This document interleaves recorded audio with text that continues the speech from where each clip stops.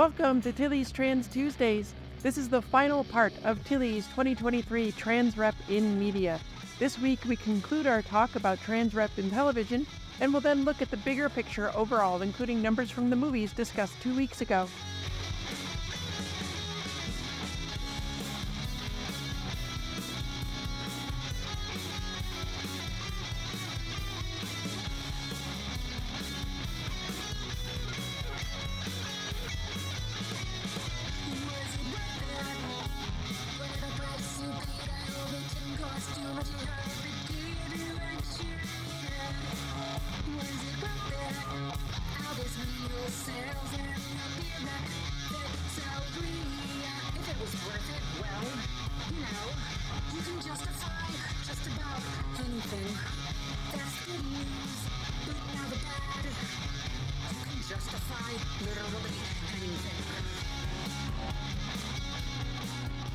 Hi, I'm Tilly Bridges, your host, and I'm joined by my writing partner, my best friend, my wife, our token cis representation, the only lady I'd want to record an unplanned audio pickup with, Susan Bridges. Hello. That's a secret only Jillian will get. Our returning guest is critic and journalist Maureen Mo Ryan, a contributing editor at Vanity Fair who has written for Entertainment Weekly, The New York Times, EW, Salon, GQ, and Vulture. Prior to joining Vanity Fair, she worked as a television critic at Variety, Huffington Post, and the Chicago Tribune. In addition to criticism, opinion pieces, and feature stories about the entertainment industry, she has spent much of the last decade writing in-depth pieces on matters of inclusion, misconduct, and abuse in Hollywood, and on efforts to make the industry better on a variety of fronts. Her first book, Burn It Down: Power, Complicity, and a Call for Change in Hollywood, is a deeper exploration of these issues and was released last June. Welcome back, Mo. Thank you for having me again. Okay. Do you want to remind folks where they can find you online after listening? Yes, you can find me through my Linktree, which is under Maureen Ryan, and also MoRyan.com has links to a lot of places that I hang out. I'm also on Instagram, MoRyan66. Okay, let's move on with the list. Our Flag Means Death Season 2, 1. Jim is still on the show and is still non-binary and is played by the non-binary and delightful Vico Ortiz. Sadly, this show is now canceled, which happens to openly queer shows all too often. I talked about that a lot back in the 2022 Trans Rep in Media, episode 3 of this show. And as Mo mentioned, that's something that she wrote an article about for Variety back in 2017, and it's still happening. There's a link to that article in the show notes. I'm going to miss this show so much. Yeah. I really am. And, so I was one of the people who actually was among those most prominently hyping the 100 back in the day. And then there was a very, very, very large reaction when the bury your gays trope, especially when it comes to queer women on screen, was, played out on that show. I was very much at the forefront of that, the coverage of that, and the writing about that, which, side note, made the studio very, very mad at me for a very long time. Let's just say that via various channels, I understand that some people continue to think that in that situation, I was the problem, which... No. Okay. No. Wow. Talking about the problem is the real problem. If we're going to talk about a problem in Hollywood, and if we're going to come down on I'm the source of it, the problem is that I yell a lot about how there isn't enough, awesome queer based pirating on television. Like if you're saying I'm the problem behind that big controversy, yes, I will accept that. But, one thing that I read and I promoted and linked to and pushed forward a lot of folks who are writing, they had stats on all these things. Stats are really important. That's why I'm glad that, you're among those keeping them. Stats are really, really important because what they show is that a lot of people in Hollywood want to rely on what I call anecdata. Yeah. Oh, well, but I was in an elevator with a trans person 2 weeks ago. Okay, cool. Were they bringing the sandwiches in, or were they the executive producer of that project? I don't know what no, your anecdata is not a thing. I'm glad that you're coming into contact with more people who are not exactly like you, but let's look at the actual data. So the data on all sorts of queer, non-binary, and trans representation has always been fairly dire. Yeah. But one of the things that somebody said about during that time, basically that was when I believe that I think a lot of queer and non-binary people said, especially a lot of queer women, I'm not going to be happy with crumbs anymore, and I'm done with that. Yeah. I'm done. There was actually like a lot of fury around that. But what one person said was, queer women are like, we're nomads. We go from show to show to show. Like, even if the L word is problematic, we go to, because it's our one thing. Or like, Right. they just, like, there was just the image of being kind of like a pop culture nomad or migrant, where you just have to find, okay, wait, everybody come over here, there's some crumbs over here, or what about this over here, there's like a lot, like, there have been certain shows that have come along, and I feel like Hollywood then says, well, you got Reservation Dogs, and you had 2 seasons of Rutherford Falls, so, but we did that. We did the native representation thing. Did we? When did we do that? Like 2 shows out of the 2 million that have been made. So I'm very shows about alive white guys to this. now, right? That's because we did those.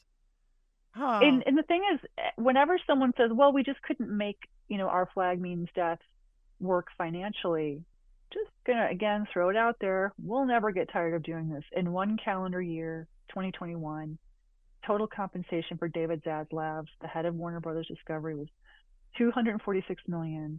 In the past decade, that man by himself has made $1 billion. At the start of the writers' strike, there was a visual going around of like 7 or 8 top people at either the agencies or tops of the studios. Among this 8 people, there was literally like $8 to $10 billion that they had made in the last whatever it was. Like, these people are averaging, like, the heads of Netflix make $40 million each. Probably they're like people just under the top level are making $20-30 million each. These shows, so when people say we couldn't afford to do X, no, you didn't want to do X. Yeah. Yep, exactly. You didn't want to do it. There are no more creative accountants than in Hollywood. Exactly. So every so often there's a little, minor wave of, well, we've got, Latina creators, or there's been incredible shows in these with creators from these historically excluded communities, and maybe there's like a little wave, but then the wave goes away, and then it just goes back to the status quo, which is that there's just not a lot of it. And so I really want to push back on this idea that we will have seen. I mean, I don't know that anyone said with Our Flag Means Death that it was specifically a financial decision, but there's a large retrenchment going on in the industry. We could still be watching new seasons of One Day at a Time, which is a rounding error for the cost of a season of that show, the cost of a season of Our Flag. It's a rounding error for these companies. They don't want to make them anymore, and they want to spend a little bit of money to make a show for 2 or maybe 3 seasons, and then put that money back into the pot. And that's what's led to just the precariousness of people even being able to make their way in this industry. And it breaks my heart that especially trans, queer communities get their hearts broken over and over again, and it's not okay. It's like, I don't have a solution for it. I'm just saying the efforts going into creating a new path for that show, maybe coming back elsewhere, I hope they succeed. I'm a never say never person in this industry, because we've seen everything come back. So if there's a way to do this, and can I actually come up with an Our Flag spicy take? Sure. There was some speculation around, and this was one of my reactions, and I didn't know. I was speaking from a place of complete ignorance. I did no reporting around this. I wondered, well, Taika Waititi is a very in-demand creative person. Did he maybe he didn't want to do it anymore? But then I believe David Jenkins, the creator of Our Flag Means Death, said it wasn't an issue of Taika not wanting to do it. I believe my facts are okay there. So, but even if it was, like, the thing is, Taika Waititi parachuted into What We Do in the Shadows once or twice to just kind of like come in and be funny and be great. And so I think that I think it's very obvious in the first season of Our Flag Means Death, which is, we have all watched like 10 to 20 times, obviously. Like, let's all be honest with each other. It's a sharing place. It's a safe place. To me, it seemed fairly obvious, and again, going by conjecture, that Taika was not available to shoot much of the first part of the first season. Like, I think he must have had like one of his many millions of commitments going on. So, he doesn't really, Blackbeard's not a big part of that season until I would say the second half of the season. Yeah. Yep. But I think that that's when Our Flag stole my heart, because this ensemble is so good. Yeah. The ensemble is so good. I honestly, a lot of what they're doing is like it's just hijinks on land. Put them on land. Have them run a bed and breakfast. I don't care. Like, I would watch those characters do other anything. stuff, they're so good. I would watch them do anything, right? Yeah. Like, it's like here's the ensemble, and Blackbeard is off doing a thing over here for he went on a voyage to Brazil. That's fine. Like, do what you need to do to make the show what it needs to be. And if there's some folks who can't do the whole season, but part of what breaks my heart is that there were so many different characters on that show, and a lot of them were queer, but they were all a different kind of queer. Like, they weren't like right. the token, you know what I mean? It was just exactly. They were messy. They had relationship drama. They had crushes. They hung out. They, talked things through as a crew. They had arguments. It was just such a delightful place to escape to, and there was a lot of joy and celebration and silliness. Yeah. There was a reality of their existence kind of on the run, and often being persecuted, which is like definitely an allegory, if you will. But it was also like, we're just having goofy times and having a good time with each other and enjoying each other's whatever, like our whole vibe, so it was just, I'm just going to miss it for a lot of reasons. I hope the fan efforts to revive it bear fruit, but if they don't, it definitely fits into a larger pattern of this kind of show having too short of a run. It's a thing that happens, and it sadly is. Sorry about it. Yeah. Well, that actually leads right into the next show that I was going to talk about, which was Perry Mason season 2. It had no trans rep. Now, this is the HBO sort of revival of Perry Mason, and I really, really love this show, especially season 2. It's so good. And season 2 is beautiful. It's so beautiful. Every shot is like a painting, right? It's gorgeous. But season 2 was way more queer than season 1. Very queer. It had multiple queer characters, a prominent gay man, a prominent lesbian, and I can't help but notice that the second the show got a lot more queer, it was canceled. So, this keeps happening, and it's terrible. But it's definitely worth the watch. Yes. Here's the thing. I know a lot of showrunners. I know a lot of people who are pitching and creating shows. I absolutely believe that a lot of them want to, I really, if you do a podcast in the future on Star Trek Strange New Worlds and or Captain Angel, and I don't get to have a little like guest cameo, I'll be like a tiny bit sad, but it's fine. I'm fine. I won't be crying like much. No, but like there's so many people who want that, who want to open up their shows and have trans characters and have trans adventures and romance and rom-com and action and all of it.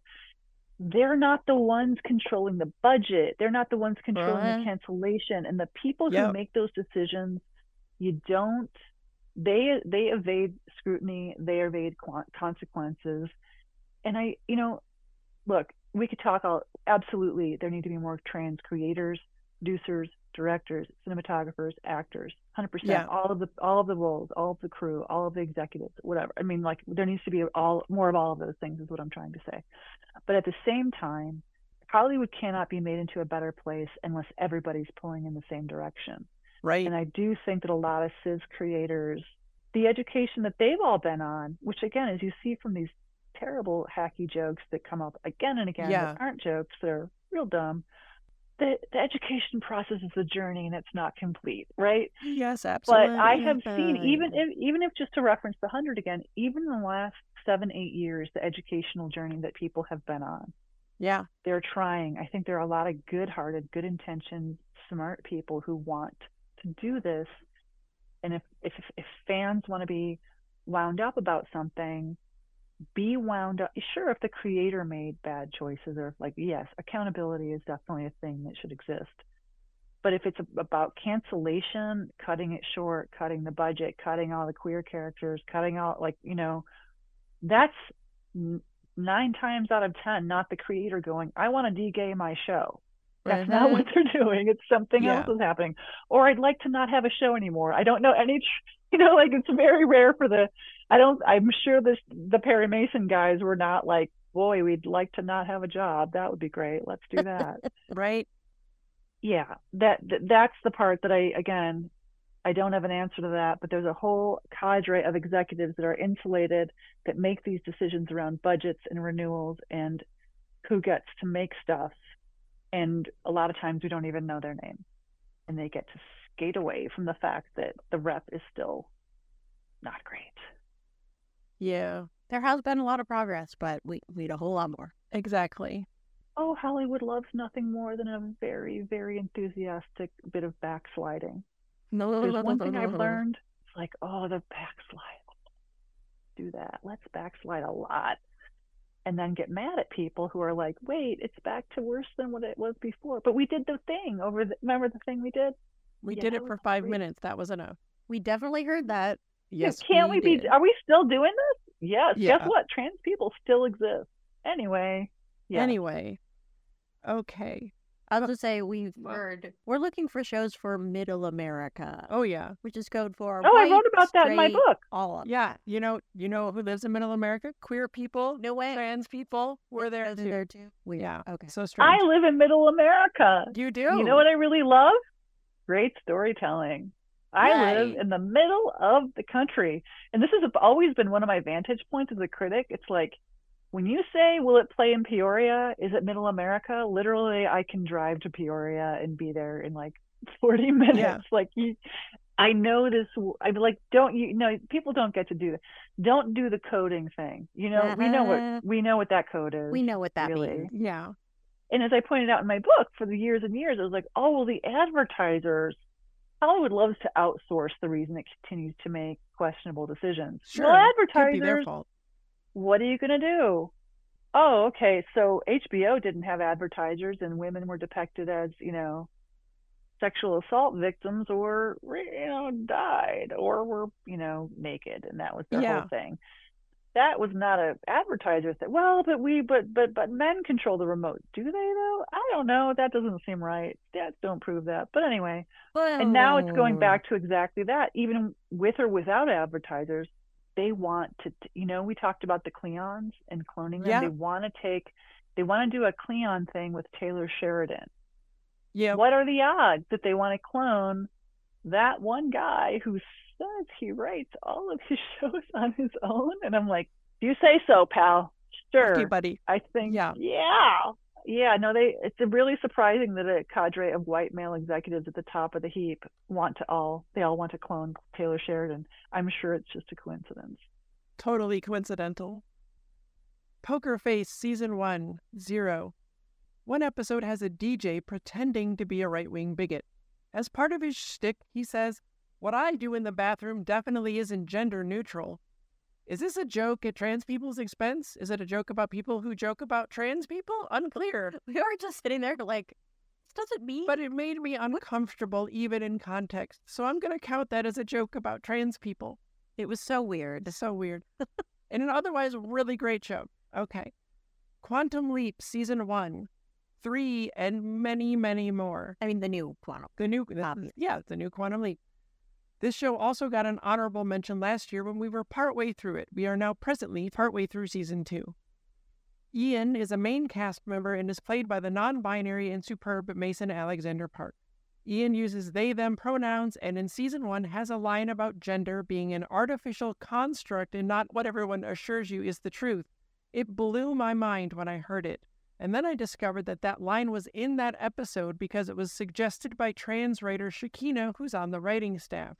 Do you see what having trans people on your staff can do? Amazing. If you listen to them. Right? If you listen, yes. Okay, that's important. Yes. Further, episode 12 of season 1, Let Them Play, was written by Shakina, who also directed and guest stars, and is about trans kids in sports. It's an amazing and direly needed episode, so much so that I interviewed Shakina about it when it came out early last year, and that's episode 7 of this show. The episode features a teen trans girl and a lot of other trans teens in background roles, and you absolutely need to see it. It's on Peacock and works mostly on its own, even if you've not seen any other episodes of the show. As I mentioned, season 2 is only partway through release, but Ian remains a main cast member, and I know Shakina is writing another episode this season that will feature a trans character in a binder, so keep an eye out. Reservation Dogs Season 3. 1. Non-binary actor Elva Guerrera plays Jackie, though Jackie is cis. I missed them last year because I didn't know they were non-binary. Another example of how if they don't make it clear a character isn't cis, you're going to miss it if you don't look up every member of the cast. Cheese still introduces himself with pronouns and kind of gets made fun of for it. At one point, someone trying to get his attention says, "Hey, he, him, his," as if it's a nickname. But then later, another cis man replies by saying his pronouns are the same, and that's not treated like a joke at all. So I think this one is too unclear for me to count as a joke at trans people's expense. However, the quote-unquote man-moon joke about men with periods from last season got a callback, and that definitely counts as a joke at our expense. Hey, some trans men have periods and they're still men. That's not funny. It's just life. I do love Cheese, though. Cheese is, like, so pure. I don't see it as a hurtful thing. He's so earnest. Yeah. So earnest, yes. Yeah. Sandman Season 1. 1. Mason Alexander Park appears again playing Desire, and they-them pronouns are used. Secret Invasion. 0. Aliens called Skrull can shapeshift, and sometimes they swap genders, but nothing is said about it or done with it in a story sense. Which is probably for the best. Probably for the best. Shrinking Season 1. 0. Somebody Somewhere Season 1. 1. Fred Rococo. Oh my god. A trans man played by trans man Murray Hill, and he steals every scene he's in. In one episode, a waiter brings him a drink and says, "Sir, ma'am," and then stumbles over his words. Fred says right the first time and leaves him a big tip. This is how you do a joke about trans people that's not at our expense. This joke is clearly about the waiter's perception of trans people, and it's not cruel, even if it is a little uncomfortable. In a later episode, we see Fred has a bomb shelter he's converted to Fred's Poker Palace, and there's a progress flag hanging inside. And then Somebody Somewhere Season 2, 1, Fred Rococo is back and is great as ever, and in episode 2, his fiancée talks about having to come out to her parents and tell them he was trans. He and his fiancée get married in the season finale, and his wife thanks her dad for coming, implying he's come around. It's really, really great. I think it might be my favorite trans rep of the entire year. Fred Rococo. This is so good. Really gentle. Yes. Like, it's very gentle. Yeah. Like but with it's Fred quite correcting radical. the waiter. Yeah. It was very gentle and yet also Mm-hmm. clear it was a correction. And it was funny And it was the way they did it. So yeah, it was beautiful. And I feel like, so first of all, I have to say that I went for a walk at one point and I came across some signage that made it clear that they filmed the show like literally 10 minutes from my house. Oh wow. They felt like it was basically the Somebody Somewhere production office. So I was like, that's Fred Rococo's wardrobe rack, because it was like this big glass office. It's a long story, but like it's basically was a former office campus, and they took it over to be their like production hub. I think it was season 1, and I was like, oh my gosh, so cool. So yes, a lot of the things in the show I recognize literally from like, oh yeah, I've been to that place. Like they film in towns around here. I know like where they are. But I think more overall than that, I love that it's gently radical. I don't know if that's a thing. I just made it up. Let's just decide that it's a thing. Because it is about how I get very tired of how people depict the Midwest and Middle America. You know what I mean? Like there are, it's so weirdly much more we do. complex. Yeah, I mean you do. But like I think a lot of people who never escape the LA, DC, New York bubble have preconceptions about what the Midwest is and what the middle of the country is and who lives there and how they get along. Even I had my perceptions blown apart because for various election cycles I've done door knocking just to like get out the vote, and also like a certain amount of like, hey, do you know where your polling place is? Like trying to just like, I don't know, democracy, thinking maybe we could try that. even my perceptions of who lives in the exurbs, like who lives in communities depicted like the ones in, somebody somewhere, who lives there. You can knock on a door and it's a South Asian family. You can knock on a door and it's a Black family. You can knock on the next door, and like who you think you're going to encounter in these places and how those people interact with each other. There's just a lot of stereotypes around that, and saying a state is a blue state or a red state gives you absolutely no conception of, hey, in this community there's the city councilor is trans and nobody has an issue with that. You know what I mean? Like it's so much more varied. And I think that's really the radical part of the Gently Radical proposition that is that show, is like queer people can just exist and have angst and do stuff and get married and just are everywhere. It's what you've been saying all along. Trans people have always existed. Yeah. And that's what the show is reaffirming by putting it in a place where you would expect from sort of like stereotypical media narratives for it to be one way. And it's not only that way. It's a lot of ways. Yeah, and you're right. It's even gently radical in what it does with Fred, because he's like an agriculture professor at a college, and yet he loves the college. He loves the college sports team. He has a party bus dedicated to the school. It's, he's just so much fun, and he's got his own goals and desires that exist outside of I'm a trans man, and it's so... Thank you. It's so beautiful. But also just like on the other side, it's like you were saying, people think a certain way about who lives in the Midwest. Yeah. Well, people also think a certain way about people who live in California. That's like true. In where we live right now, like our neighborhood is diverse. It's gotten even more diverse since we lived here. But you can walk 3 blocks and hit the most conservative white people you've ever seen in your life. Like and there's a lot of that. Absolutely. Yeah. Oh, by the way, there's a lot of people. I'm just going to say it. There's a lot of biased, bigoted people in the entertainment industry. Yes, absolutely. And you find a lot more of them the higher you go. Yeah. And part of the dilemma that these companies face is that they don't want to alienate anyone who is also bigoted. Let me rephrase that, because I'm not saying dollars. I don't know if the companies, it's not in their founding charter, like we're going to do a bigoted, but they want to make dollars. They want to not alienate anyone who might be, bigoted. And so this is why we keep seeing like, what? There's a elf in this story who's Black? Yes. Why? Like, they don't want to wade into it, the whole Disney and don't say gay in Florida. Disney just stepped in it again and again. Yeah, like I think liberal Hollywood is a real thing. Yeah, no, it's not conservative. It's so conservative. Yeah. And by the way, liberal media. Have you seen who owns the media at all? Right? Do you not have the liberals. any? No, it's not owned by. Dear. Yes. So okay. Yeah, I love that show, and I'm so glad. I think it's coming back for a 3rd season. So, I just want to. I know that we're over time, but I just want to pick up on something that you said, Tilly. If you want to know who the story's about, look at whose desires and aspirations we know about. What does Fred want? What was Breaking Bad about? It was about what Walter White wanted, to some degree what Jesse wanted. It was not really about what Skyler wanted. What she wanted was in reaction to what he wanted. Right. So that's why I will go back to, I know not the topic of this podcast, but Captain Angel on Strange New Worlds. Captain Angel back in season 3, We Riot. That was directed by a trans director. It was like, I knew what Captain Angel wanted, and I knew why Captain Angel wanted it. And it was cool. And it was just action, and it was costumes, and it was all of it. But like, that's really the baseline. That should be the bare minimum. Please don't just have someone come in. I rewatched Orphan Black recently, which I really enjoyed. Great show. Yeah.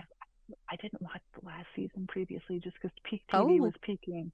So I finally got through the whole thing. And in season 1, there's just an extremely awkward episode where they have a male, a guy. That's clone. right. I remember that.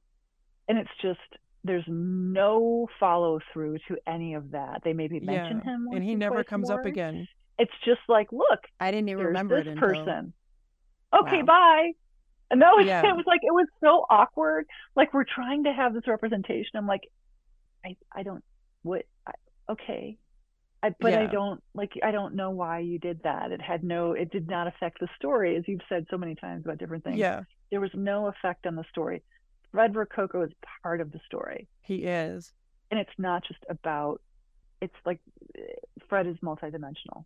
Yes, exactly. Wonderful. And the next two shows I'm going to talk about are Star Trek shows. So this is a good point to mention it, just because you mentioned Angel, that when they showed up last season, and I talked about them, I believe, in the 2022 Trans-Urban Media, I was so excited because of Jesse James Keitel, right? She's a trans woman. But at the time that was filmed, her pronouns were sort of more non-binary. But she didn't consider herself to be a trans woman then. She considered herself non-binary. And so Angel was non-binary. But when I first saw her, I thought, okay, because she was identifying as a trans woman by the time the episode came out. And I thought, I'm finally seeing the first trans woman in Star Trek. I can exist in this world. But Angel was non-binary. So I was a little I love Angel. I was so glad they were there, but I was a little heartbroken because I thought I was finally going to see a real trans woman in Star Trek. So maybe someday, I'm hoping. Okay. So Star Trek Picard Season 3 had one.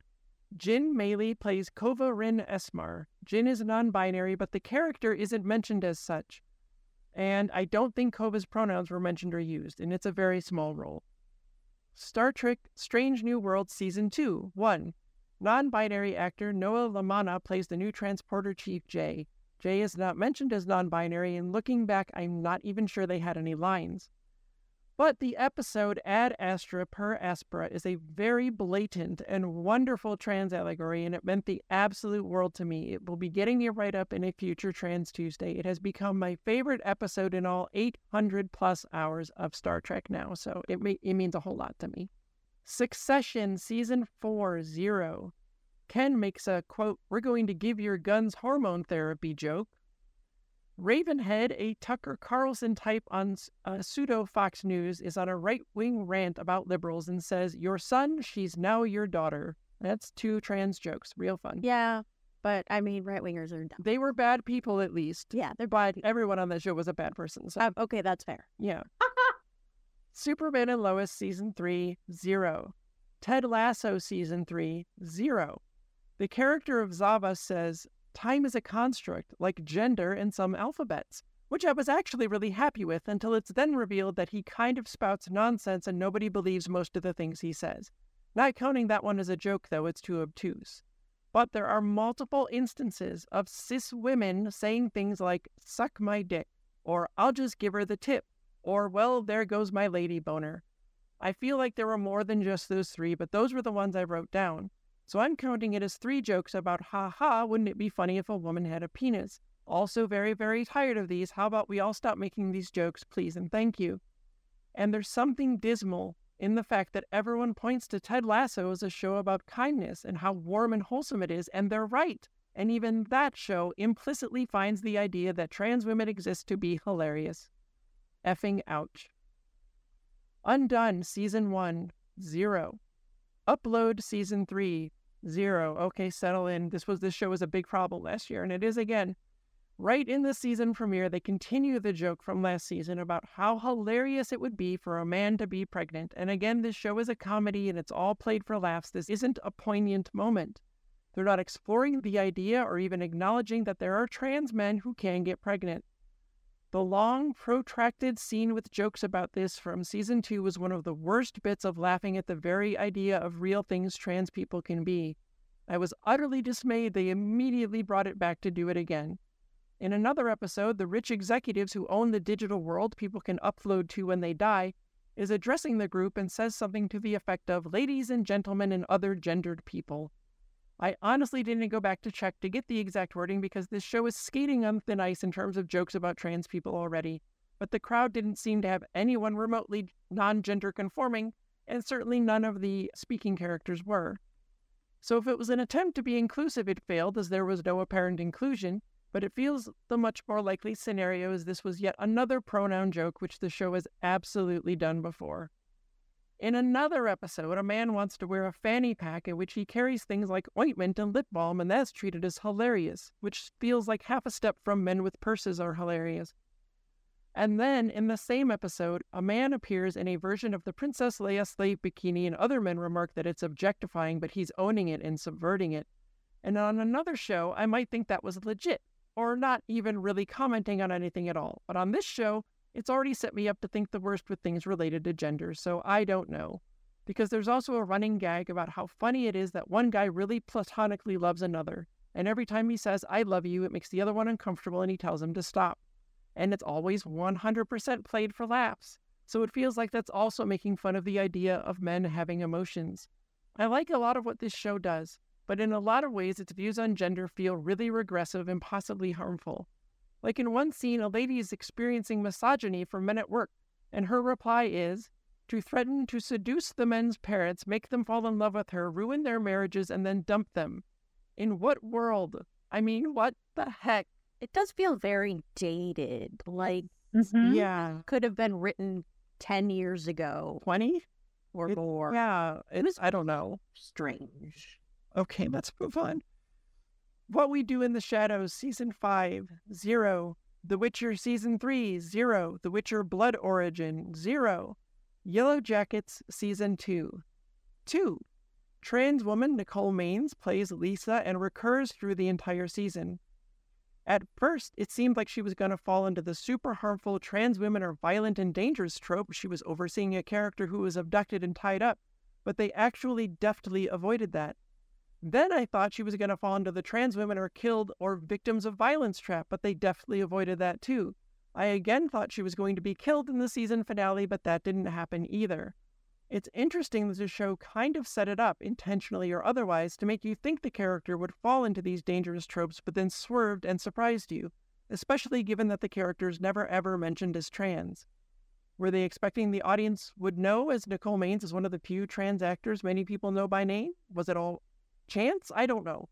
I have no idea. For all we know, the character of Lisa is cis, so it's impossible to say. Lisa was a smaller role, but one of the main cast, Liv Hewson, is non-binary. They play Van, who is cis. And it's a show all about messy women. It is. I love it. Am I allowed to add a show to the roster? Yes, please do. Doctor Who. Okay. Yes. I've heard. Yasmin Finney is in it, right? This yes. season? Yes. Well, so it's in a weird spot in terms of, I think it's partly pandemic related, but they went in a transition from Jodie Whittaker's Doctor, and then the big reveal. They had a series of specials last fall and like the last few months of the year. Jodie Whittaker transitioned back into David Tennant, who is considered a new incarnation of the Doctor. So like the Doctors each one has a number.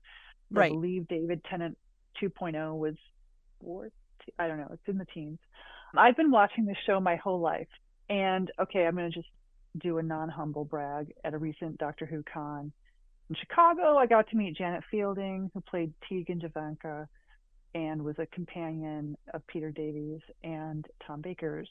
So like in the 80s when I was a kid watching the show. And so I was like, I will tell you freely that during the day that I got married, I did not cry during the ceremony. My very not crying oriented, my husband doesn't cry much. He got choked up during the ceremony. I did cry when I met Janet Fielding and when I met Nichelle Nichols.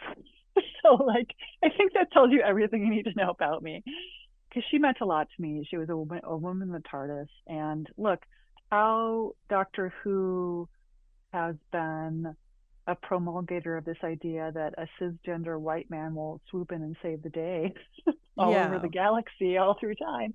I mean, it's, you know, as the British Empire itself was declining, it's an interesting, it's kind of like, I always think a lot about James Bond and Doctor Who. They don't ever form permanent attachments with other people. They just go around saving the world. I'm like, for who? Yeah. Who is being, what's happening?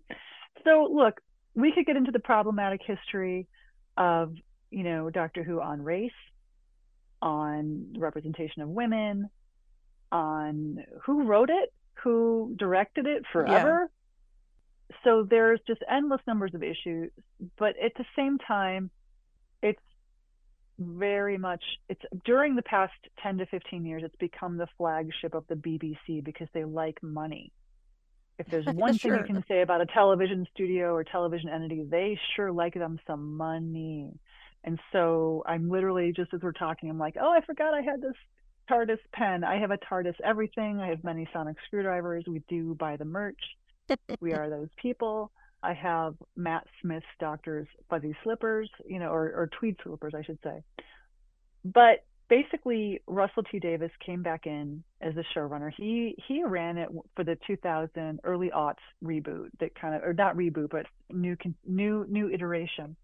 And it matters, as I said in my book, that Russell is a gay man. It matters to have that. I think there was more, UK TV, however difficult it is to make it in US TV, it's harder in the UK because there are even fewer opportunities. It's very much a boys' club. And so to even have, Russell T Davies, the creator of, multiple shows with many queer characters, I think that's meaningful. So this is all a roundabout way for me to get to the specials in 2023. The one that came out this past fall, the first of the trio of specials with Tennant, was The Star Beast. And I'm just going to say, Rachel Talalay, who directed it, is a friend of mine. So I'm biased. I thought it was really good. It was really fun. A lot of the plot revolves around how being non-binary kind of saves the world. And, Donna Noble's, Donald Noble is the companion that Tennant had back in the first iteration of David Tennant's Doctor had, and then she comes back for these specials, and it's very fun, and they're very fun together. And Donna's daughter is trans, and so it's said. I mean, the thing is, this is one of those things where I'm like, I don't want to really opine on the Star Beast or the issue. I saw various reactions. I basically went around looking for trans folks talking or writing about it, because I'm like, in a way, what I think has its place, but I'm not coming from the perspective of not seeing myself in this world. So the context that trans fans are looking at is different from mine.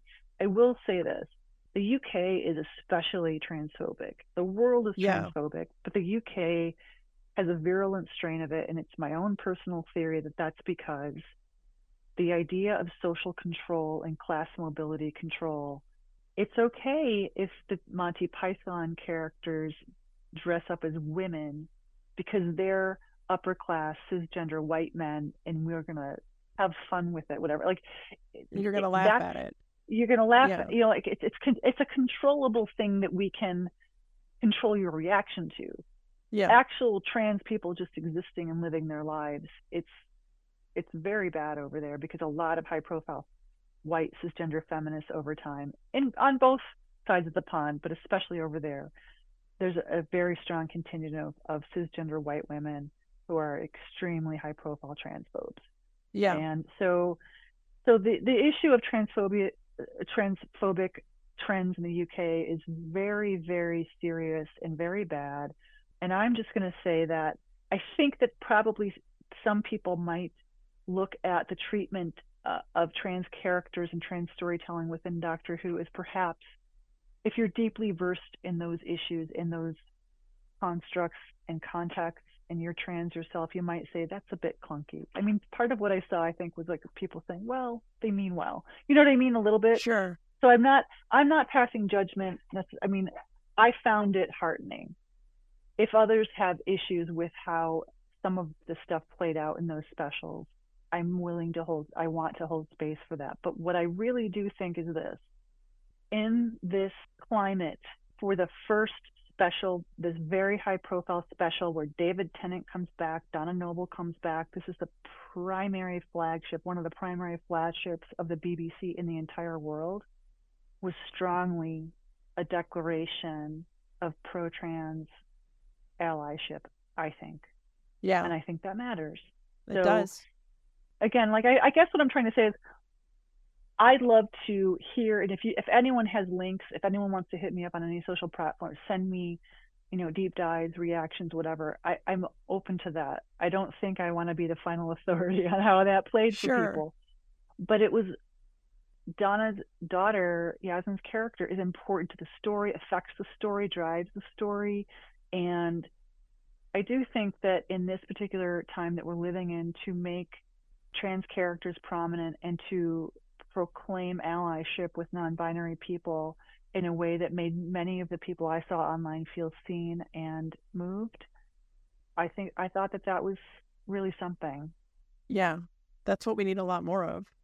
Yeah. And so I think, I don't know, again, I'm a chatty chatter, so we are probably way over on time, but I think we have had many instances in which we've said there should be more trans creative people involved in all aspects of all pieces, and there should be their prominence and importance to behind the scenes and on the screen should be far more pronounced, and we need a lot more of it.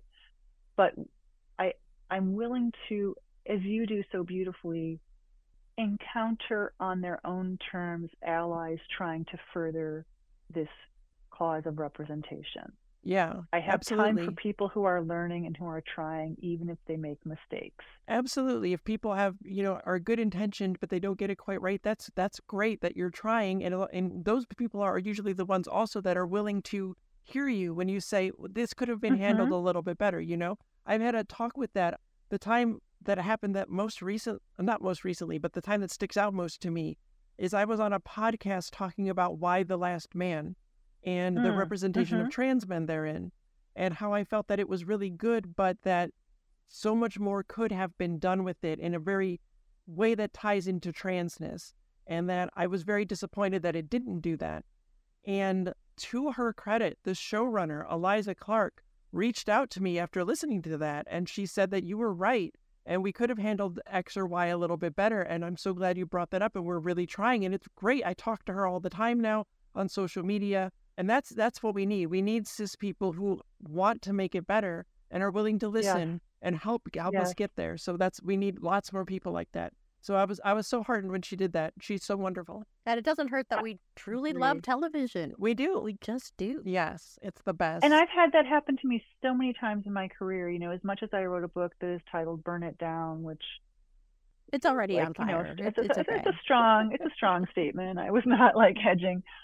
I've often had that happen to me where I write something, and look, like again, after you reach a certain amount of prominence, people like, I don't know, like, it sounds so gross. Please don't hate me, but like people know who I am. You know what I mean? Like it just sounds weird to say it. I don't know. Like a lot of people know who I am. It makes a difference. So look, I have to be very careful with my words and my I don't put everything online. Because sometimes I'm like, oh, I know the studio made them cut that character. I know, there's a lot that's going on. There are so many people who want the feedback. It's so weird to me that I've sat across the table from established creative people who I know are millionaires or executives, and they care. They care what people think.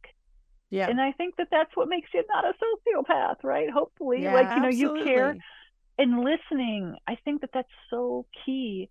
And the thing I don't get about the abusive and terrible people, oftentimes who are homophobic and or transphobic, these things are connected. I know you're not surprised. Weird. Being a person, you want to call yourself creative, but you want to have a very fixed idea about what you know and how things work. And no, your creativity is not harmed by me offering my input.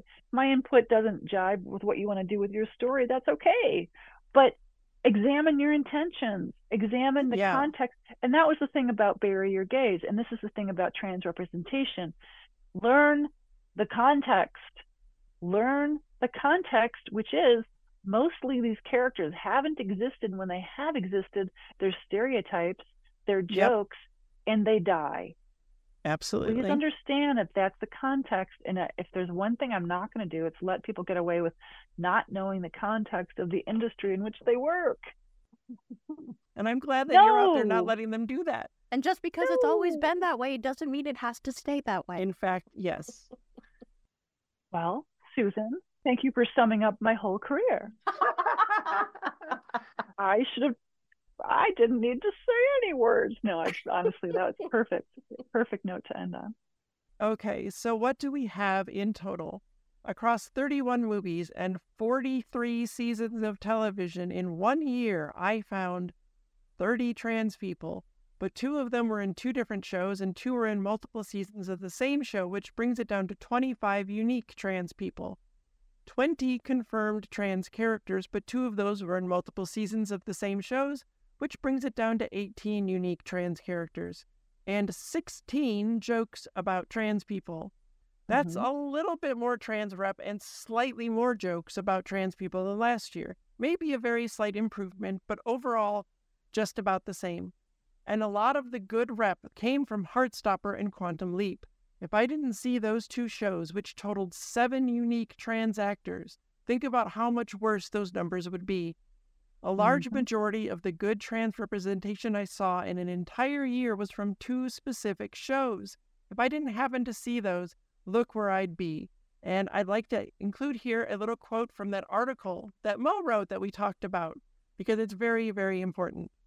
Hollywood is way too quick to pat itself on the back for the smallest and most overdue steps forward when it comes to diversity, inclusion, and representation. And the industry is far, far too quick to let the backsliding begin. And when that backsliding does begin, as it has many times in the past, many who mouth easy platitudes instead of doing the real work of increasing diversity of the industry very easily and even reflexively turn a blind eye and return to the status quo. If that status quo was ever even seriously challenged, and at too many networks and studios, it is not still. That's so well written, Mo. So good. Thank you. Sadly, I feel like I could write that pretty much any year of my career. Right? That's from 2017. I want to just throw out one more observation. I know the type of person that tends to succeed in the system. Someone who's very persistent, very dogged, very cis, very male, and very white, for the most part. And I think what a lot of what we've talked about, and especially listening to you add up those totals, there's a lot of cisgender, heterosexual, white male panic about, like when most of the shows have a male perspective, a cisgender perspective, there's a lot of gay panic that has always existed in, like, oh, is it queer if I like my friends? Is it, like, you know what I mean? These things are arising from the fact that the pool of creators is the same people. And it's that's only being reinforced by these trends toward, well, we're going to do IP, so go back and get this guy who did this show 18 years ago. I do think there's many people who want to learn. I do think there's many people who have evolved. But if we keep picking the creators from the same small subset of humanity, I don't see this changing a lot going forward. And so we need to really keep pushing. Absolutely. If it's all being made by the same people, you're going to keep getting the exact same stuff. So, and it's, the jokes that are funny, they're not funny. No, they're hacky. A lot of jokes that are biased are also, I'm like, really? That was not funny in 1998. Like, they offend so what me are we even doing as a here? writer, right? I'm like, you could write a better joke than that. Come on. That's the thing. They end up being so lazy. They're lazy. Just like, come on, put a little work into this. Yes. Yeah, try harder. So the broader representation in the medium is depressing. I don't know what else to say about the grim state of things here, so I'm going to close this one the exact same way I closed the 2022 Trans Rep episode. Trans people are human beings, and our media needs to do much better at trans representation. Art can change hearts and minds, and when all that war is being waged against our right to exist, we need it now more than ever. Thank you so much for being here, Mo. This discussion was so good. So great. Let's just say it. Great. This was great fun. Thank you so much for having me. Anytime. And as a reminder, cis friends, we trans writers, directors, and actors are out here. Hire us. Help us get through the door and get our stories told. We need you to help make it happen. Together we can turn this thing around, and lots more good trans rep can change hearts and minds and make a real-world impact in the lives of trans people and cis people alike. And also, we're amazing, and you definitely want to work with us. Just ask me. I'm available. Tilly Bridges and Transmission. Tilly's Trans Tuesdays is hosted by Tilly Bridges and Susan Bridges, with audio editing and sound mixing by Jillian Morgan. The Google Doc and social media versions of this week's topic and all past topics are available at Tilly'sTransTuesdays.com. Special thanks to Daisy and Jane for the use of Sorry Not Sorry as our show's theme music. please stop by and show your support at daisyandjane.bandcamp.com and soundcloud.com/daisyandjane. You can find me at Tilly Bridges on Blue Sky, Twitter, and Hive, on Mastodon at tillybridges at mastodon.social, at facebook.com/TillySBridges, and on Insta and Threads at HeckYeahTillyBridges. And you can find Susan on most of those at Susan L. Bridges. You can find Jillian at Audio Jillian on Blue Sky. You can join the Tillyverse Discord server by following the link at the very bottom of TillysTransTuesdays.com. We hold regular watch parties for the Matrix films and other trans movies where I do a live Q&A, and it's blossomed into a wonderfully supportive, compassionate, kind community of friends. We'd love to have you join us. For more information, visit pendantaudio.com. Thanks for listening.